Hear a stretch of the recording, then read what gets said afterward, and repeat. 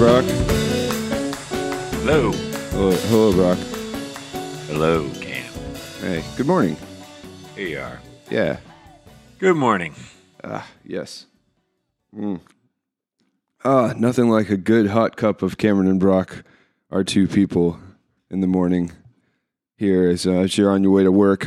I'm playing only the top hits of the hits here on Cameron and Brock are two people. The club bangers to soothing ballads.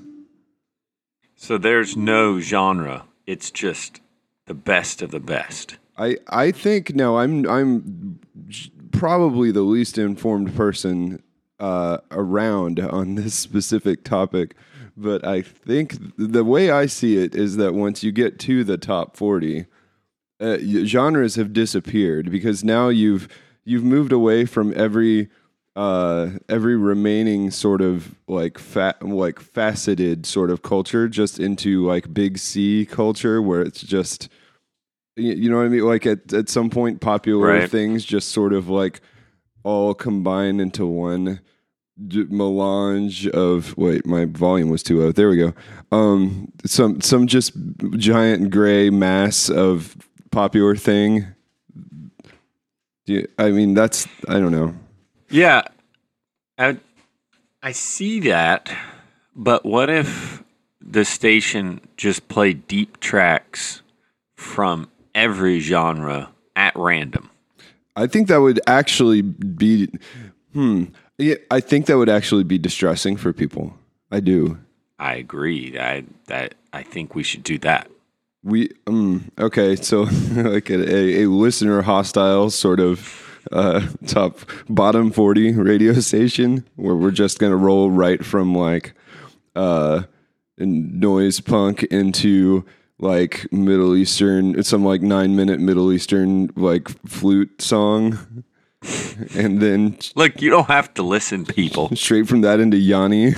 It's like we're here to crush your idea that you have a handle on how human culture works through music.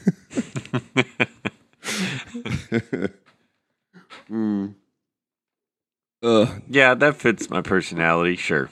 Yeah, that seems a little bit more antagonistic than your personality, although it does match it from a sort of like philosophy standpoint, I guess. Like it'd be satisfying, but at the same time, you'd probably actually feel bad for people the whole time. Yeah. And my problem. Also sort of consistent with this podcast. Like it's satisfying to spend an hour and a half talking about speaking woe of religions and politics, but I actually feel bad about it the whole time. So works out.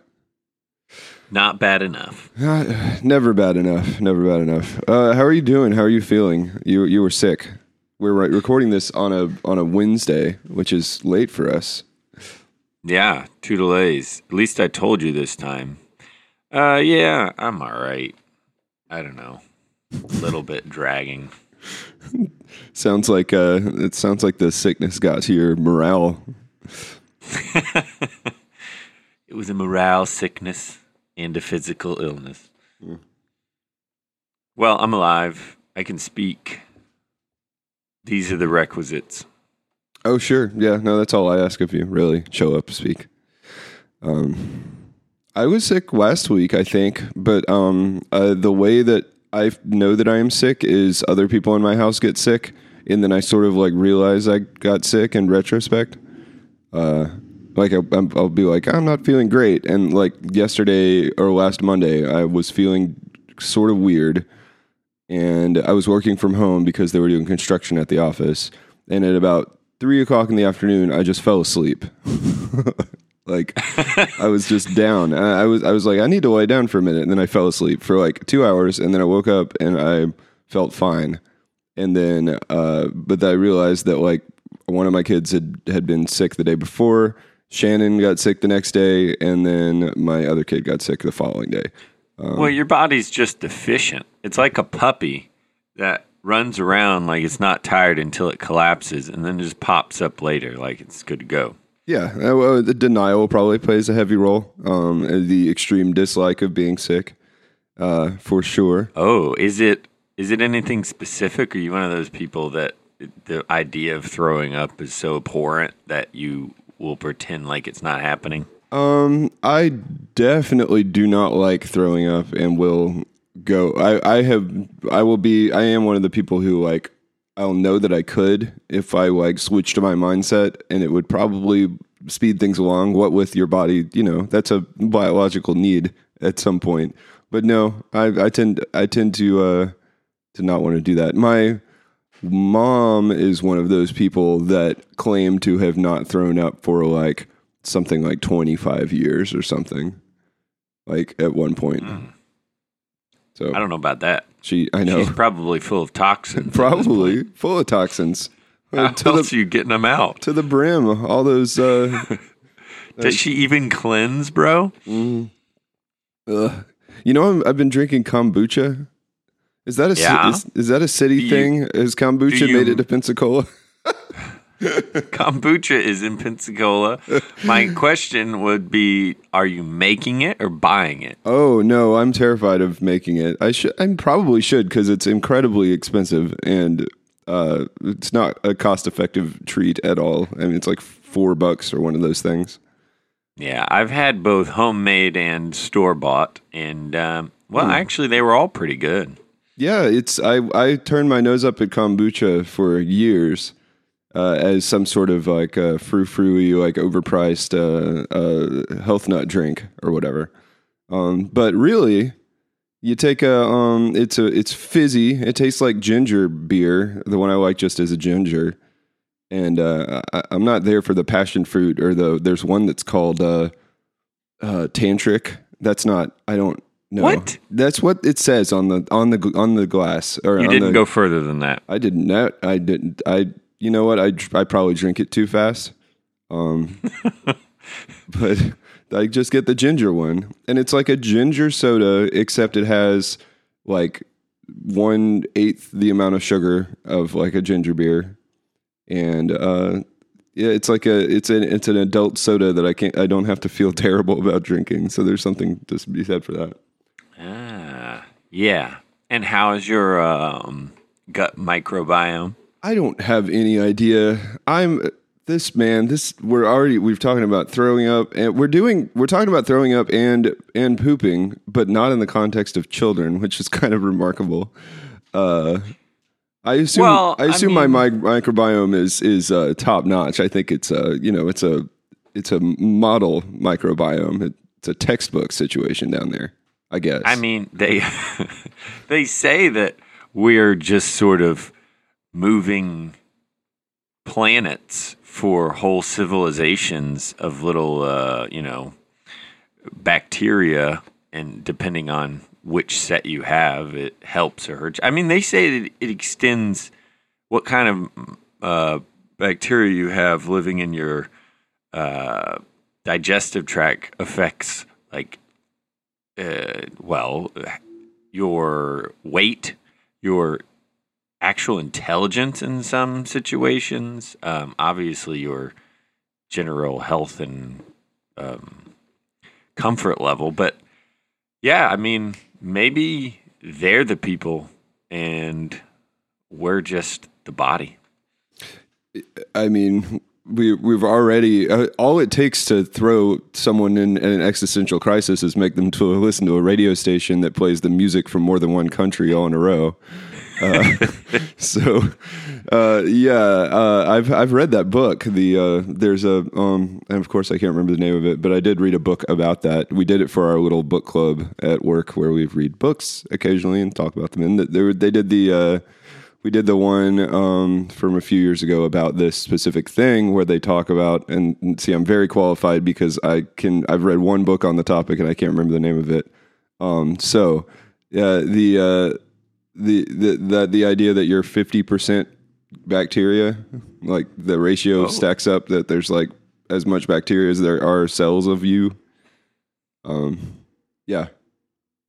Well, I mean, if we're just going by quantity or maybe percentage, I mean, like an elephant's several 100% of me, like as a separate entity. Is an elephant 50% bacteria?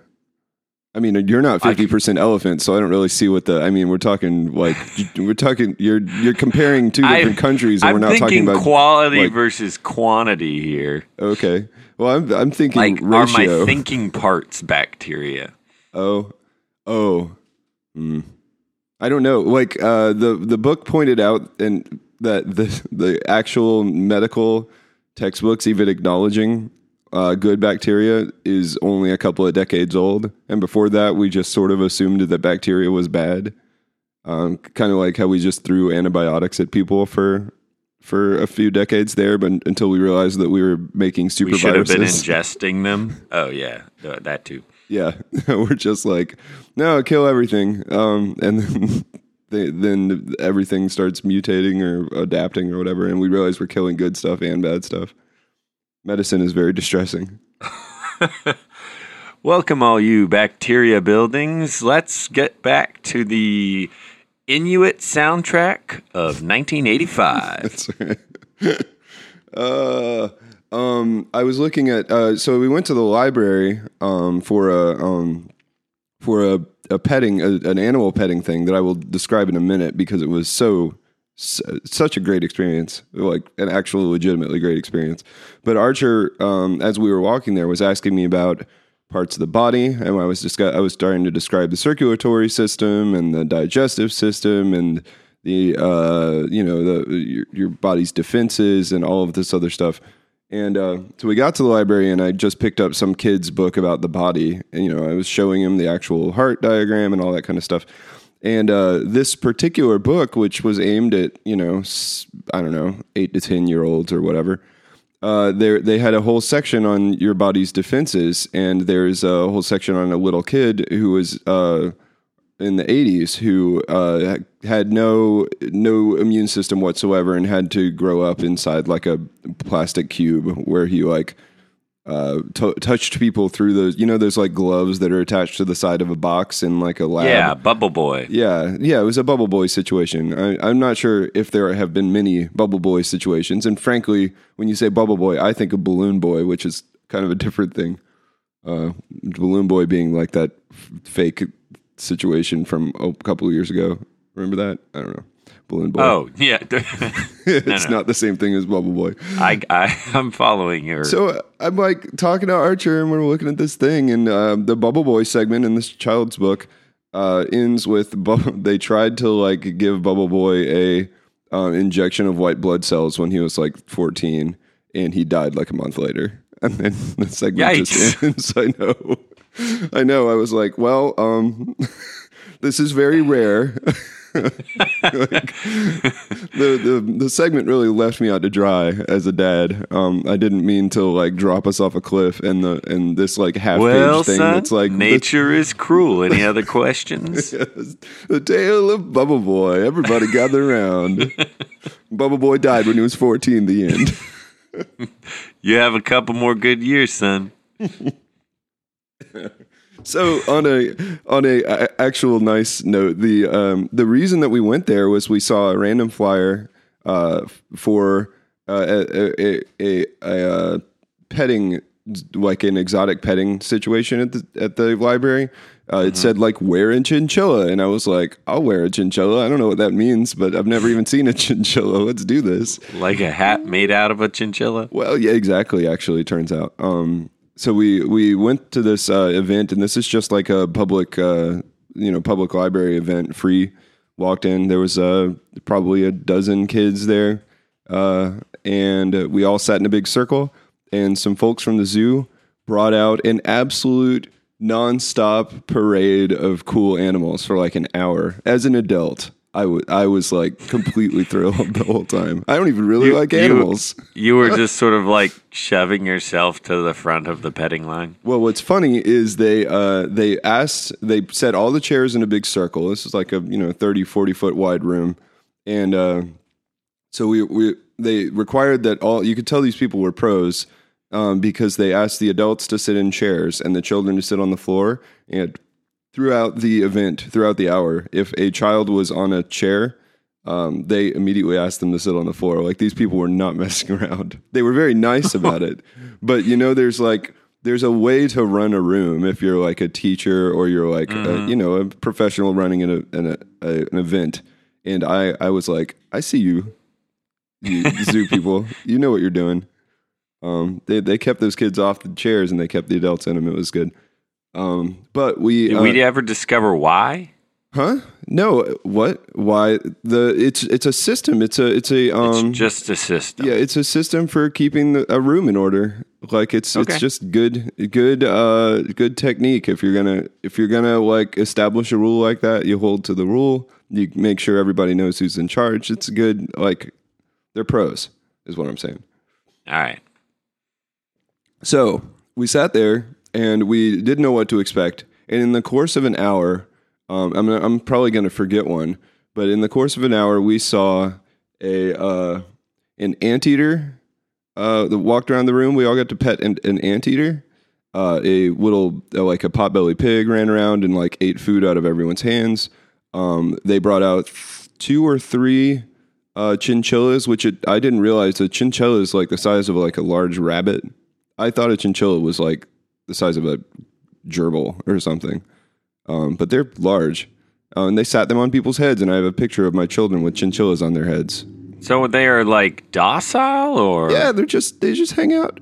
It's just really. Are they like tribbles? They are very tribble-ish, actually. They have apparently the like science fun fact that we got that was more directed to the kids. So I don't know if this is 100% scientifically accurate, but they said that for every one hair on your head, a chinchilla has 50. So they have like very, very fine hairs. It was the softest animal I've ever petted. They're soft? Very soft. And we can have these as pets or no? I mean, I don't know where a chinchilla might be more toward like, you know how people have like sugar gliders as pets? Yeah. And they're super cute, but also you probably shouldn't have a sugar glider as a pet, really. Like, they're not. Yeah, I read something like every time they do things we think are cute, it's really them being scared nearly to death. Right, exactly. They're constantly freaking out and super out of their element, but we're like, look how big their eyes are in proportion to the rest of them. That means they're cute. They're like, life is pain. So these all these animals seemed like life was great. By the way, all of them across the board. Let's see. There was a sloth. He was sort of the finale. He was in a basket. I've seen a sloth on many a nature video, and they are very slow and very laid back. But she literally brought out one of the zookeepers brought out a laundry basket with a blanket in it, and like sort of like filling the laundry basket, and then there was just a lid over the blanket, or like another blanket or something over the top. She took it off, and the sloth was just like in there, like someone had taken. It would be like if you took like a sloth rubber figurine that was like spread eagle, and you took him and you pushed him down into the basket like face up. That's kind of how the sloth looked. He was just in there with all 4 limbs pointing at the sky and his head just sort of pointing at the sky. Like, just like hadn't moved since they put him in there an hour ago. Totally not. Just like 100% the most laid back like thing that's ever been in a basket. And they, let's see, what other animals? There was a barn owl that you did not get to touch the barn owl, but it did fly across the room to its cage. And I flew across the room? Yeah, he was like trained. Those things are big. Yeah, it's a barn owl's like not. This one was not like huge. Owls are incredibly creepy to me though, so it was big enough. I did not realize that owls do not make sound when they fly. Do you know this? Yeah, like they're the stealth aircraft. Yeah, again, as an adult, the whole time I was so excited about all this stuff. Yeah. You're like, every fact they're dropping out, Cam's audibly gasping. Oh my goodness! I was taking. It felt good to be in a situation where, as a parent, you're like taking photos of everything, but you're also like, you feel completely justified. It's not like my kid is eating a sandwich. Funny, I'm going to take 50 pictures of them in a restaurant. It's an actual situation where you're like, this is a singular experience. My child has a chinchilla on their head. What? I didn't expect that. Let's see, what animal am I forgetting, Archer? Oh, the snakes. Yeah. What, did you have another one? Something about the owl. Oh, what? Oh, Archer got to. Okay. All right. See you later, buddy. Archer fed the owl a mouse. I did. I was reminded of a fact about an owl that I had forgotten entirely, which is that owls don't poop. It's that They just like vomit up bones. they vomit up those little pellets. They vomit up pellets. So Is that real? yeah, that's what they do. They have a 2-stomach or 2-chambered stomach or something like that, and they basically poop out their mouths, South Park style. Okay, I'm gonna have to cross-reference this quote zoo experience. And then he's like, and then they brought in a giraffe. Did you know giraffes aren't really tall? They're only like 3 feet, and we always see a weird perspective by bushes. Here's a bird. What poops out its mouth? Hey, city folk, guess what? Hey, idiots! Hey, what you drinking your kombucha? Look up here. No, they weren't. They weren't country folk. I don't know why I went there. So there was a snake. There were 2 snakes. So the snake experience was already a lot. Like I'm not afraid of snakes, but I would rather not be near a snake. Just in general, it's more of a intense preference, I think. Well, I did just read a intro on a study that said they think that humans have a specific group of neurons that are only activated by snake-like objects because our ancestors were so predated by snakes, or like they were the greatest danger in, well, they have a lot of theories, but maybe like a tree canopy, that we have a specific identification system for snakes so we can identify them before most other objects. Now, what you do with that info is up to you. Sounds like you're moderating your reaction pretty well. I'm trying. I when you describe it like that, I can feel the lizard brain fire off. Like there's a gland somewhere that never excretes in my system, and then when I see a snake, like the 2 or 3 times I've seen one in the wild, like you see a bug or a spider and your reaction might be, whoa, that's a really big spider, but there is a specific sort of like, oh shit, a snake sort of feeling. Yeah, like most things I'm like, do I see movement? I'm like, hey, what's that? Yeah. But just the other day I'm walking in the yard and it was like the sheath to my kid's plastic samurai sword or something. Mm-hmm. But it was just laying in the grass, and my eye crossed over it, and I sort of was like immediately dukes up, sort of, what's that type of situation. So it's a deeply unsettling thing to see like a snake going through the grass. Like nothing about it seems natural to me. So these snakes are like they pulled out 4 or 3 like pythons, some sort of snake that just sits there, and they're probably 5 feet long and about as big around as like a baseball bat. Like these are not small snakes, and they're carrying them around the room, and like they put one on what they're asked if any kids wanted to have a snake on them. And Archer, of course, is like, hell no, I do not want a snake on me. And Felix is like, put all the snakes on me. Let's do this. So I have a picture of Felix with a snake around her shoulders where the snake is almost reaching the floor on either side of her. And so at one point I had gotten up and like walked around to the other side of her to get pictures and stuff. So at that point I was like, there were 2 adults holding snakes in between me and like my family in my chair. And I realized that that was happening and I needed to go around said snakes. And there was a moment where I was going around one person holding a snake, and then I was unexpectedly blocked off, like the other person stepped up in front of me with another snake. And for a moment, I felt not good. This is Cameron and Brock between 2 snakes. For real. I realized I actually like turned around and went the other way around the person with the snake, like, and went and sat down. I like felt a little bit lightheaded. They're like, "Sir, can you just get back in your chair?" Yeah, it was. I sat down and I was like, I'm okay. I'm apparently a little bit afraid of snakes because the feeling that I just had when I was unexpectedly like cornered by a snake. Granted, I was not cornered by the snake. I was cornered by an incredibly passive snake being held by someone.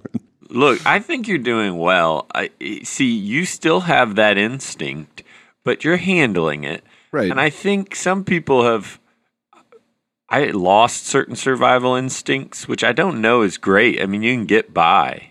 But like people, I think we've talked about it, somebody free climbing a cliff wall, they've lost some kind of survival instinct.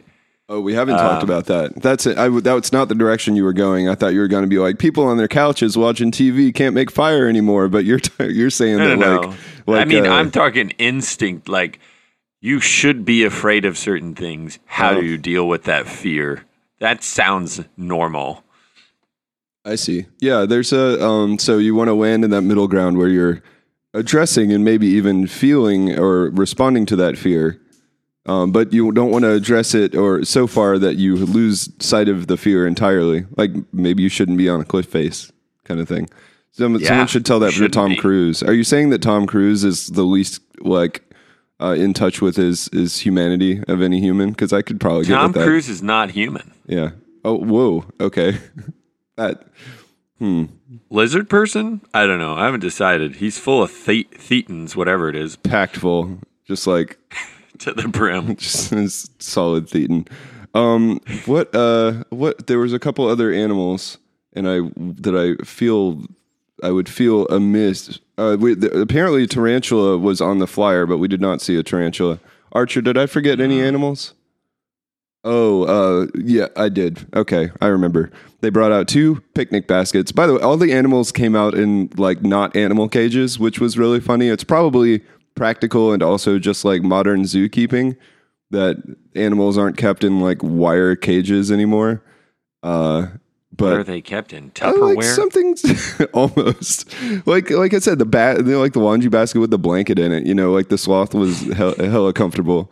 But they we're gonna have like palanquins just sort of being tramped out here, and just the silken curtains removed, and then there's like a sloth lounging with a bundle of grapes. Right, they're feeding him grapes and waving a palm frond.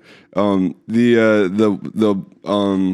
on, like after we saw I think the chinchillas were the opener, and then they brought out two picnic baskets, and I'm like, what could possibly be in these picnic baskets? Well, it turned out one picnic basket was full of baby chicks, and the other was full of baby ducks. Talking like a dozen baby chicks and a dozen baby ducks, and that was the moment that I realized that we were in it. It was happening, because I've never seen a picnic basket full of baby ducks in my life, much less had someone be like, reach in, have a baby duck. All right, hold on. My son has been tapping me for about the last 20 minutes. What? Do you remember something else from this is sort of relevant to him, so I feel like... I suppose it's only fair. Oh, yeah. Okay, I'll remember those 2 things. Now, no more tapping me during the podcast. He remembered 2 more things that are actually both notable. One is that the owl... so it was on like a gauntlet, you know, one of those like medieval leather, like, yeah, to definitely. Me, hawk sort of gauntlets. And Archer got to, quote unquote, fly the owl back, where when they flew it into the cage, he got to reach up and like hold on to the edge of the gauntlet. And then she actually commanded the owl. Like verbally? Yeah. She said, "Ooh," in like this really specific sort of like, whoa. I know. It was like a whoo, and then she said ready, and when she said ready, the owl like prepped for flight. Like it went from being like, you know, sitting there to like it put its tail up and it like got its feathers ready, and she gave it like a ready, set, go, and on go it flew across the room into the cage. And I actually as an amazing bonus, because my son was the one that was chosen to fly said owl, they took my phone over to the cage and got a slow motion video of the owl flying into the cage, like nature documentary style, on my phone. I'll have to send it to you. I don't know Completely if I'll have to send it to your wife, because it's one of those Apple things where the slow motion video usually doesn't send. But she has an Apple thing, right? Anyway, she's got one of those things. So the last thing, and this will conclude the fun nature trip to story segment of our podcast, I guess. So I had just experienced this sort of self-awakening, but not in a super great way, that I maybe was not a fan of snakes. I can't remember. I think I've seen a snake out of a cage like 2 times in my whole life. Like I've seen a couple of like rat snakes in the backyard or whatever for a second. So like they put away the 3 sort of, 3-4 inch wide pythons or whatever. And then they wheeled out a full-size garbage can, like an industrial, like a cafeteria garbage can. And you're like, it's full of sloths. Yeah, well, the sloth was later. This was still the snake segment is the thing. Oh, okay. It was a large container, and I was like, what's in this container? This opaque, big gray, round garbage can. Turns out what was in the container was a 15-foot Burmese python, maybe. And they carried it. That could have eaten any child in that room. Well, yeah. I mean, do pythons, are they constrictors, or is that a boa constrictor? I don't. No, yeah, pythons constrict, right? Are they going to constrict, or are they going to like hinge their jaw? Well, I guess they still have to hinge their jaw Both. At some point. Okay, yeah. Man, snakes and owls. Not a fan of either one.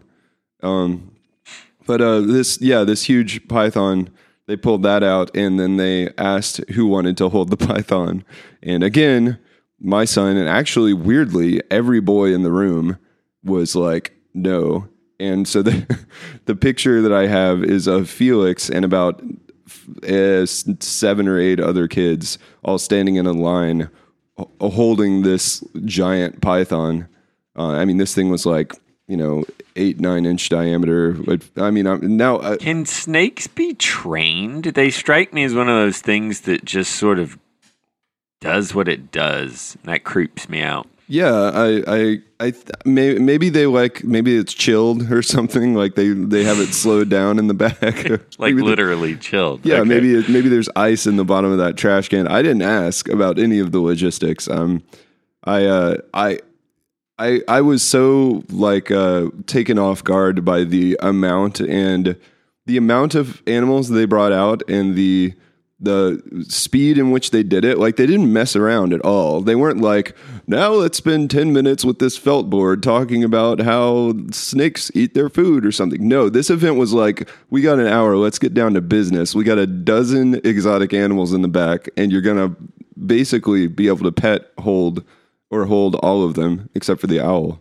Like, it was... And and the giant python is just so cold, but it's like, I'm so hungry. I would imagine it's not hungry.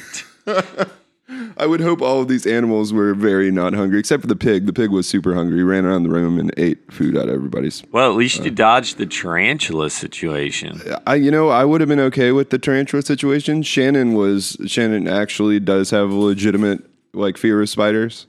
And she was... Really? Yeah, no, she intensely dislikes spiders. That is I can't describe, that's one of those things that makes me think I'm not really in charge of my phobias. Like, spiders, by all accounts, should be horrifying, but they don't bother me hardly at all. Whereas something like a roach, I would burn down my entire house to kill. I can't explain this. How do you get by in Florida? I feel like roaches just come with the territory. I'm just constantly at a base level of anxiety. Yes. Okay. It's also an important part of living in Florida, just in general. It's true. Well, you got to look out for yourself. I think that there's 2 types of fear. There is the sort of quantifiable, all of the characteristics of this thing add up to something that is gross sort of fear, where I'm just like, a slug. I don't want to step on a slug. That's really gross. Or there's tons of that kind of thing. But then there's another deeper sort of like I don't have a lot of control over not my rationality of like I will continue walking past this person with this snake went out the window, and I took a 180 and had a mini panic attack in order to get away from what was becoming. I was 2 out of 4 walls walled in by snakes. At that moment. I could have said, "Oh, excuse me," and just like slid past them, but no. There was something kicked in there that I didn't know about. It's called fight or flight. So your alternative was to start punching the snake. Right. Take the snake from her and fling it across the room. See, that would have involved everybody run. That would have involved touching the snake, which I'm not a fan It's of. just you running out of the room full of children. I'm starting to. I know that we've already had the world's greatest museum idea. That's documented fully in a previous episode. But now it's currently in litigation somewhere. Oh yeah, I mean, top men are on it. Top men. Now I'm starting to think about this idea that while we as a people in a modern society might be in touch with our maybe we've gotten back in touch with our gut bacteria. Maybe we've gotten back in touch with our joints and our bodies through maybe some yoga, maybe some Pilates. Maybe you've gotten back in touch with your inner self through some meditation. There's many avenues that are Netflix binging. There's you've gotten back in touch with your ability to focus on one thing for more than 5 seconds. You put your phone across the room and watched an entire season of Fast Man or whatever the latest Punch guy. But what's his name? Iron Fist. That's what I was trying to think of. I like both of your previous attempts better than their actual. Sure, I was trying to think of the Flash, and then Fast Man and Punch guy. I mean, that's essentially their power is just he punches. But I think that maybe one avenue that people in our in some ways very enlightened age. One thing that people aren't in touch with is their sort of base fears, like their that part of them that makes them human, or like maybe their awareness. Like I was unaware that I was that fundamentally afraid of snakes, and I feel like I've learned something important about myself.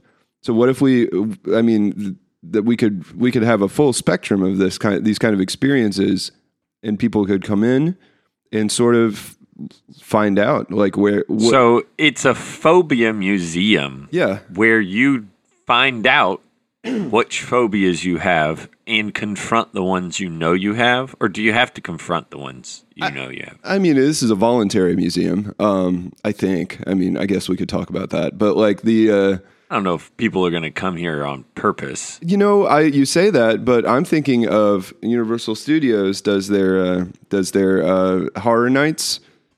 Where they and Shannon's been to the horror nights because she's big into horror things. Fright night. Horror nights to me sounds like the worst experience possible, where you're not able to just walk in and out of a haunted house or what have you. You're actually trapped in an entire area that is intended to scare you for hours on end, and there's no light at the end of that tunnel, I guess.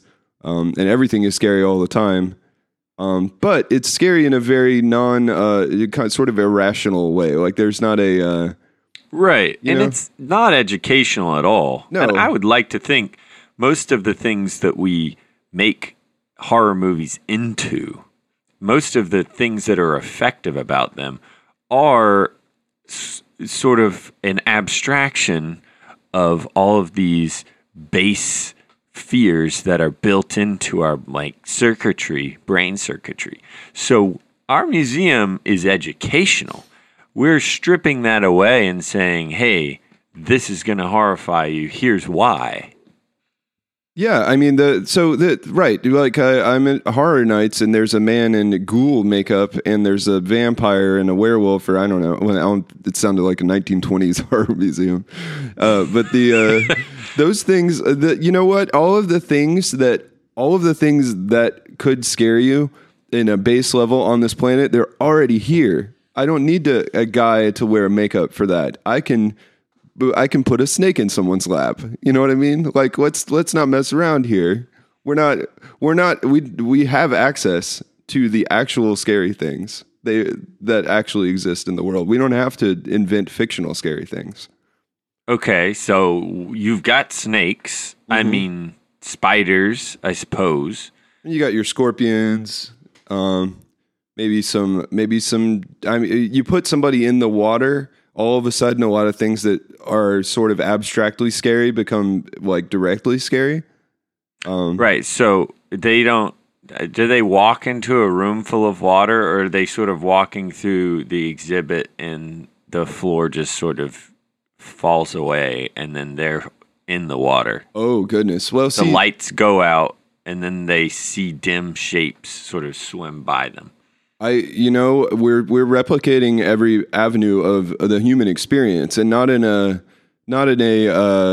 like sort of fantasy or fictional way, just the real human experience. So I think we've got literally the full spectrum of things that could have killed you thousands of years ago on the table here. Like maybe there's a section where you're in ankle deep water that's opaque. Maybe like slightly opaque, and then there's snakes in there. Snakes, definitely. Yeah, and now we will put there will be protective equipment on you or the snakes. The snakes have been defanged or something. Maybe? Yeah, maybe, or they're just full. we fed them. Just don't step on them. Right? Yeah, don't antagonize. I mean, there's obviously. Whatever we learn about waivers and whatever army of lawyers we get for the fire museum are going to become very in handy for this museum as well. Yeah, I mean, this is definitely going to be a second effort, right? Where we're prepared. Yeah, I mean, setting things on fire is sort of a very static challenge. Now we're talking about like beings, and you got support systems for keeping track of all these animals and things like that. Not that it has to just be animals.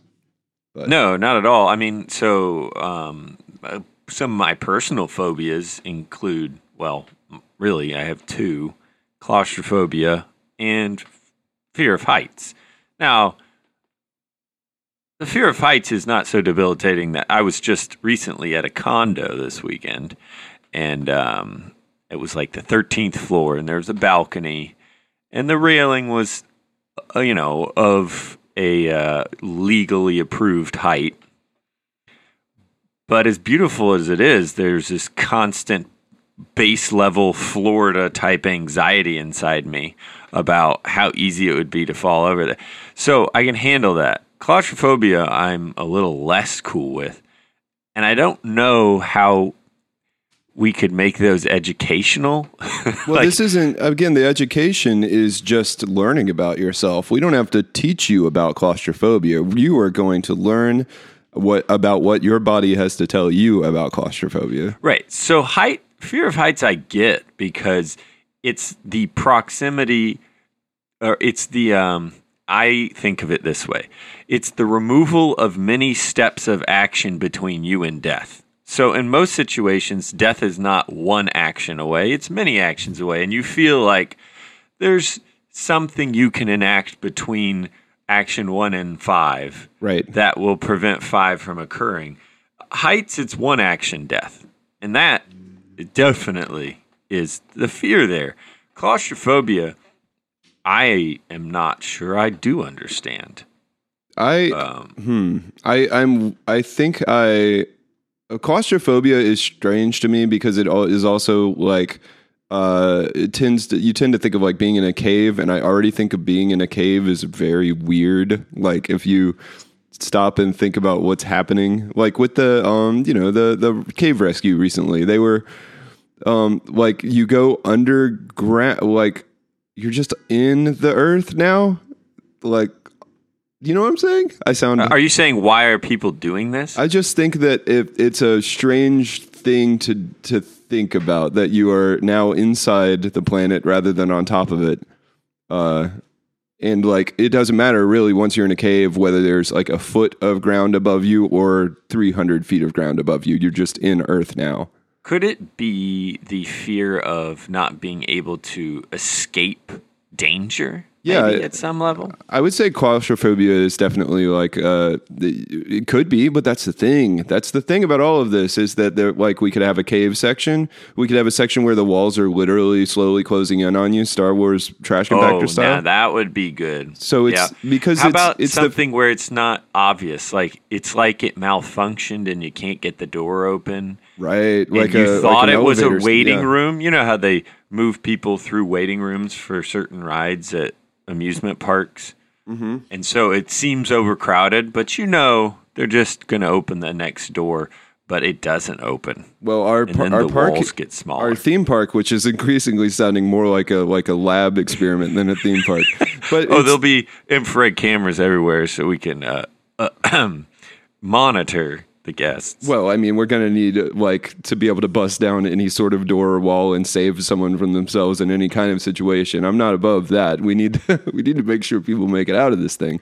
But it's there for you to answer these questions. So why are you claustrophobic? Is it because you are afraid of the lack of options or escape? Is it because you're afraid of being crushed to death? Is it because you're afraid of suffocating? These are all of these we could have basically different claustrophobia experiences. So you sign up for the claustrophobia segment. We're tracking you individually with facial recognition and some AI tools with cameras, and we're monitoring your reactions to all of the different situations we put you in, and then you get a report at the end. You're right. And then all of a sudden you're like, why am I claustrophobic? Well, it says right here, I'm afraid of getting crushed to death. And then you can frame that and put it on your wall.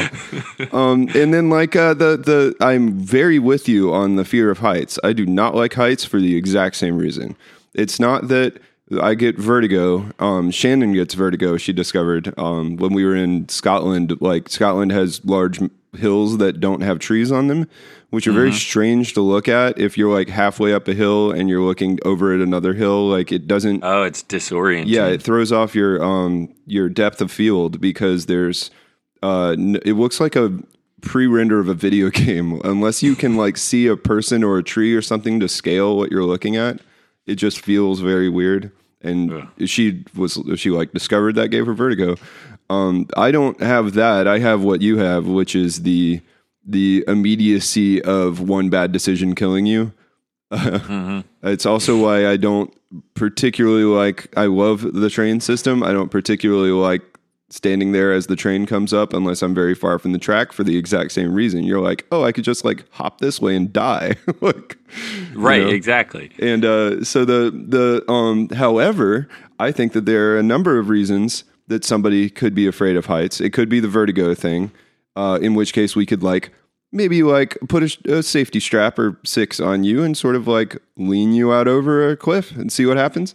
So are we going to use VR for any of this, or is that sort of not part of the spirit of the museum? This is a fully analog experience, my friend. Okay, good. And the maybe what you're afraid of is the immediacy of being able to jump off. Maybe we put you. Maybe it's the railing. You ever think about railings? I constantly want that we trust them with our lives. Yeah, there's a few things that I am constantly, when I really think about it, surprised that work and give me faith in just humanity as self-governing, sort of self-interested life form. One is standing in line one is being on an airplane, and one for hours. Everyone's we sat on the tarmac for 4 hours, and it's amazing to me that 100 people can sit in a tarmac for 4 hours and no one got killed. And no one got in fight. Usually, yeah, usually. One is the 2-lane highways where you're going past one another. Cars are passing each other at 120 combined miles an hour, 2 feet away, all day and night long, and it generally doesn't result in deaths. Statistically. One time I was driving down, amusing anecdote. I was driving down the interstate in I-10, and so it's 2 lanes one way, 2 lanes the other. And the other way had been on the other side of sort of a tree break, so I couldn't even see it, and it was a little foggy. And I saw what I thought was headlight or tail lights, but I was like, oh, those are white. And before I knew it was happening, and I was in the right lane, a guy flies by on the left lane, like he's on a 2-lane road, going the other way, 70 miles an hour. That is terrifying. Right. Well, very terrifying. But in his own way, he thought he was in the right lane. He was staying over there, So I survived. Jeez, so the social contract of not running into each other on a road, remarkable to me. So another one is railings. It's just there's railings everywhere, and that's all it takes is a railing all the time. Like there's you go into like a. I'm not even talking about like the top of a building. I mean like like an embassy suites. You know how those things are like a ring shaped around. Yeah, and there's just like railings for days for 30 stories. And a waist-high thing, and people lean against them and look down because I don't understand why. I don't know why. Yeah, and so maybe maybe we put you on an edge with a very like a comically short railing, just like, and we have you lean on it and find out. You find out if it's the railing thing, if it's the immediacy of death, or and this isn't necessarily my specific fear, but the fear of getting pushed off. Right, like if there's no safety there, right? Or it's not just that it's one step from death. It's one step from death and that step might actually be not controllable by you. Like I've never thought of that, but I could see someone who thinks they have fear of heights. Really, what they have is a fear of like other people. You know what I mean? And we can find that out by pushing people off of cliffs in our museum. Yeah, I agree. Should we have harnesses, or should there be like one of those giant airbags at the bottom of the cliff? I think you're going to have to, if you really, there might be tiers to this, and obviously these are all potentially upsells and profit margin bonuses and things like that. You could have the big balloon with the target on it down below, or if you really want to, the full 9. No harness, and then you could have like a net that like slips out, like as you're falling, so moment that you fall. I like that one. Yeah, because it's more real, but it's a little safer. It's there is a net, and it will come out, and like obviously, it's in both of our best interests as a business and you as a visitor for the net to come out. So we sort of have a shared goal there. I mean, you signed every right you have away, so right, but we also have PR to worry about. Definitely. But like that gives you the first, let's say 30% of your sort of trip to the net is pure before the net comes out. You have that. We can't flash your whole life before your eyes because I mean we got to get the hydraulics can only go so fast. But we give you as much. I want an airbag under the net just in case. I mean, maybe we have an airbag and it's like disguised or something. Like there are ways to do this. I think some of these reports are going to be sounding more like you have now developed a fear of other people. That is a concern, I suppose, that our fear discovery museum could be more of a fear creation museum. So how do we test people's fear of others? Like we talked about the amazing fact that humans as an animal are remarkably okay with strangers in close spaces. Like we don't get in fights with each other, even though most other animals can't handle that. So how do we test someone's latent fear of strangers? I think that so you're going from segment to segment in this museum, right? Like there's a height segment, there's a dark segment, there's a water segment, there's a various forms of malevolent nature. There's subsegments, I guess, in there, and I think that the social segment, like the interpersonal sort of suspicion segment, I think that the only way to really make that work. Is you can't just put somebody in a room with somebody who's scary because I mean that's more or less what like a haunted maze is going to do. It's like, oh, I'm in a room with a guy with a chainsaw. This happened to me one time, and it was terrifying. The guy's running at me with a chainsaw, and of course, the chainsaw has no blade. He clearly it's fun. intends you harm. Yeah, right. That's too straightforward. Like I think that the fear of like the suspicion of your fellow man requires you to check an extra box on sign up that just says like, give me the social fear, sort of like a bonus, sort of add-on. And what that's going to do for you is now, as you're going through the museum, there's a possibility that a guide, a staff member, maybe like a ringer, like one of the other people you think is guests. A plant. There's a plant. There's somebody's going to take your wallet. You know what I mean? Like there are things that are going to happen to you. They're going to experience. You're going to find out how suspicious you are of your fellow man. First, I like that we're charging extra because this is a little bit of a luxury plan because it requires more planning. It's more subtle. Right. And well, yeah, we only have so many specialists to go around. Right. No. And we need extra money for the large legal team we maintain. Yeah. Now that I'm thinking about it, it's not that we think other people will attack us for no reason. I think it is based on food. I would say food, but generally sustenance and mates, right? We're worried that some other group will try to take advantage of our resources, right? Yeah. And so we could have a situation where, snacks are provided, but either somebody snatches the last snack out of your hand or there's never quite enough for you. We could have a plant come hit on your partner.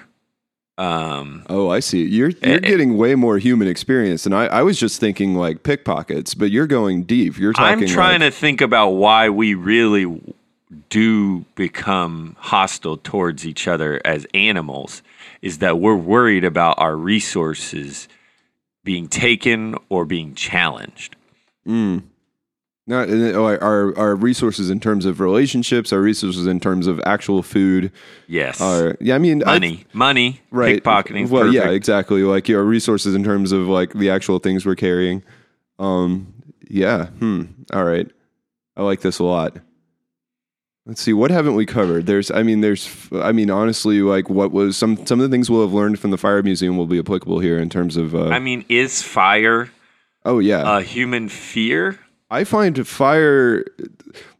I've talked to a couple of people over the years who have had like their building burned down or like their apartment burned up or whatever. In one particularly sad tale, a guy that I used to work with, his apartment burned down, and then they took all of the stuff they recovered from the fire and they put it.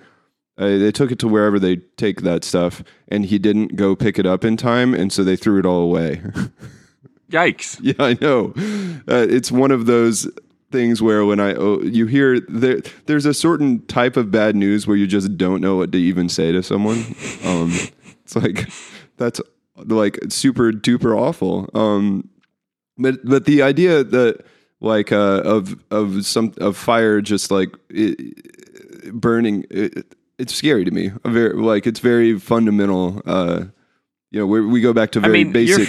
There is a fascination humans have with fire, though. Sure, yeah, but I'm talking about like, and I don't know that it's a phobia, but then again, maybe we have maybe this is another sort of bonus thing where you sign up for fire, because I feel like there's one of the phobias of fire is has to be like the room you're in starting to burn down or something like that. Right. I think it's controlled. Controlled fire is very interesting. As soon as it's something that you can't control, it becomes a danger like anything else. Right. But the only way we can execute uncontrolled fire, I think, is to have sort of like maybe a second waiting room or like, a couple of different branching paths where like the room you're in, you think you're getting ready to go to the room where you're pushed off a cliff, but actually the room you're in just somebody knocks over I don't know. Yeah. You know what I'm talking about? And then it starts, the fire starts Yeah. The room actually starts burning from one side, and you all go to the doors on the other side, but the doors don't open immediately. Right. It's the uncontrolled. I feel like you have to execute uncontrolled fire in a way that actually gets straight to like a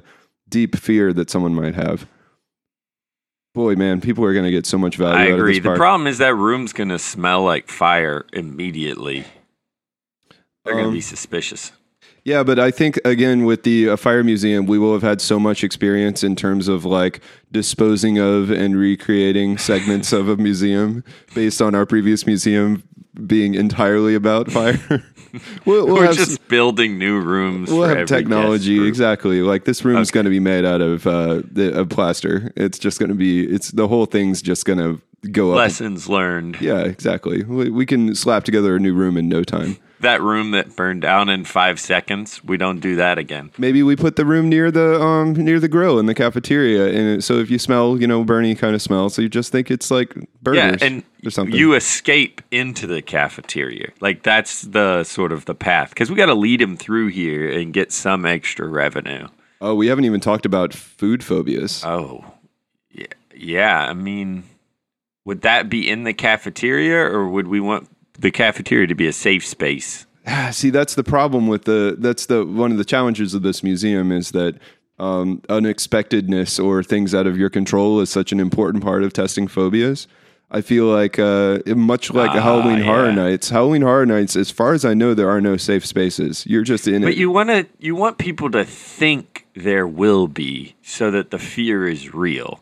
Because like Halloween Horror Nights, you're sort of like it's a game and you're looking for the next scary thing, which is a little unavoidable in the Fear Museum. Right. But sometimes you want people to have that truly authentic experience where you think you're about to have one fear, then it's not, it's another, or it's more subtle. And in this case, you think that you're safe, and then you're ready for the experiment. Right, exactly. Like maybe I'm in the waiting room for the area in which like things are maybe going to be dropped on my head or whatever. And the walking under heavy things that are dangling, I feel like that's a fear that comes to mind that I must have it, or at least a little bit, because I thought of it.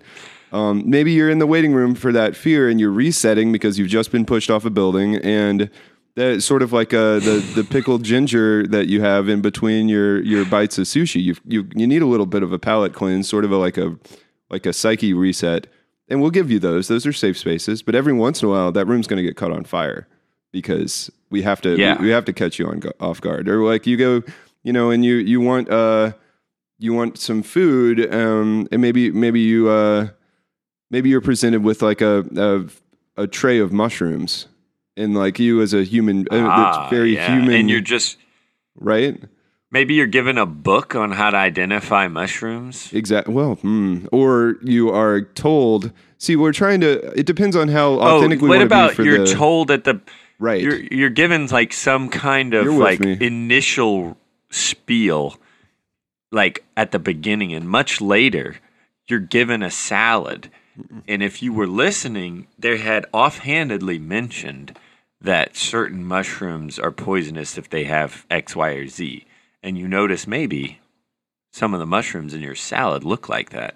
Right, exactly. Like, and really, we're not going to actually cause people. I think that we sort of have to draw the line at like, we're not going to actually feed people poison mushrooms. What we'll do is we'll have to like just kind of have someone come by, be like, look, here, you would have died. Like that salad would have killed you. Right, or like nothing that you couldn't immediately have an antidote for. I don't know if there's such a thing where they start feeling ill, panic, and then we're like, hey, buddy, here's the antidote. Hit you with a little like a dart from across the room. Quickest delivery. You can feel your heart starting to palpitate, and we just like somebody jumps in and like slams you with a needle in the arm. Yeah. Boy, that's we'll need some properly licensed professionals to accomplish that. I don't know. I think I would. Well, maybe I need a license, but I think I'd personally like to be the blow dart guy. I mean, I think that like you and I were like the guy with the cane with the amber with the insect in it in Jurassic Park. You and I are just walking through our park, and like maybe you're, you take off your mask or your protective gear, and they're like, oh, Professor Brock, because at that point, I'm assuming we're both going to just call ourselves professors and have sort of like dubious degrees from somewhere. Yeah, I don't know. They'll be honorary or Right. from an untraceable source. They'll be eventually honorary. Like, we got to work over. We'll eventually get those like fame-based degrees where someone's like, who's going to give us an honorary degree? That's my question. "Oh, Ben, once you get famous enough, the places are just going to throw those at you." Like it's like the sports guys, the actor guys who like dropped out of college to go make it, and then 30 years later they were like, here, an honorary PhD. I don't know, we'll get one of those. You got to work your way up. I'm down for that. In a way, the honorary degree that you become famous enough to attain is totally earned, just in a sort of non-traditional way. And we are teaching them stuff, so professor seems accurate. Yeah, I mean, I think that people will come out of this museum having learned so much about themselves, and we'll give them a full report, of course.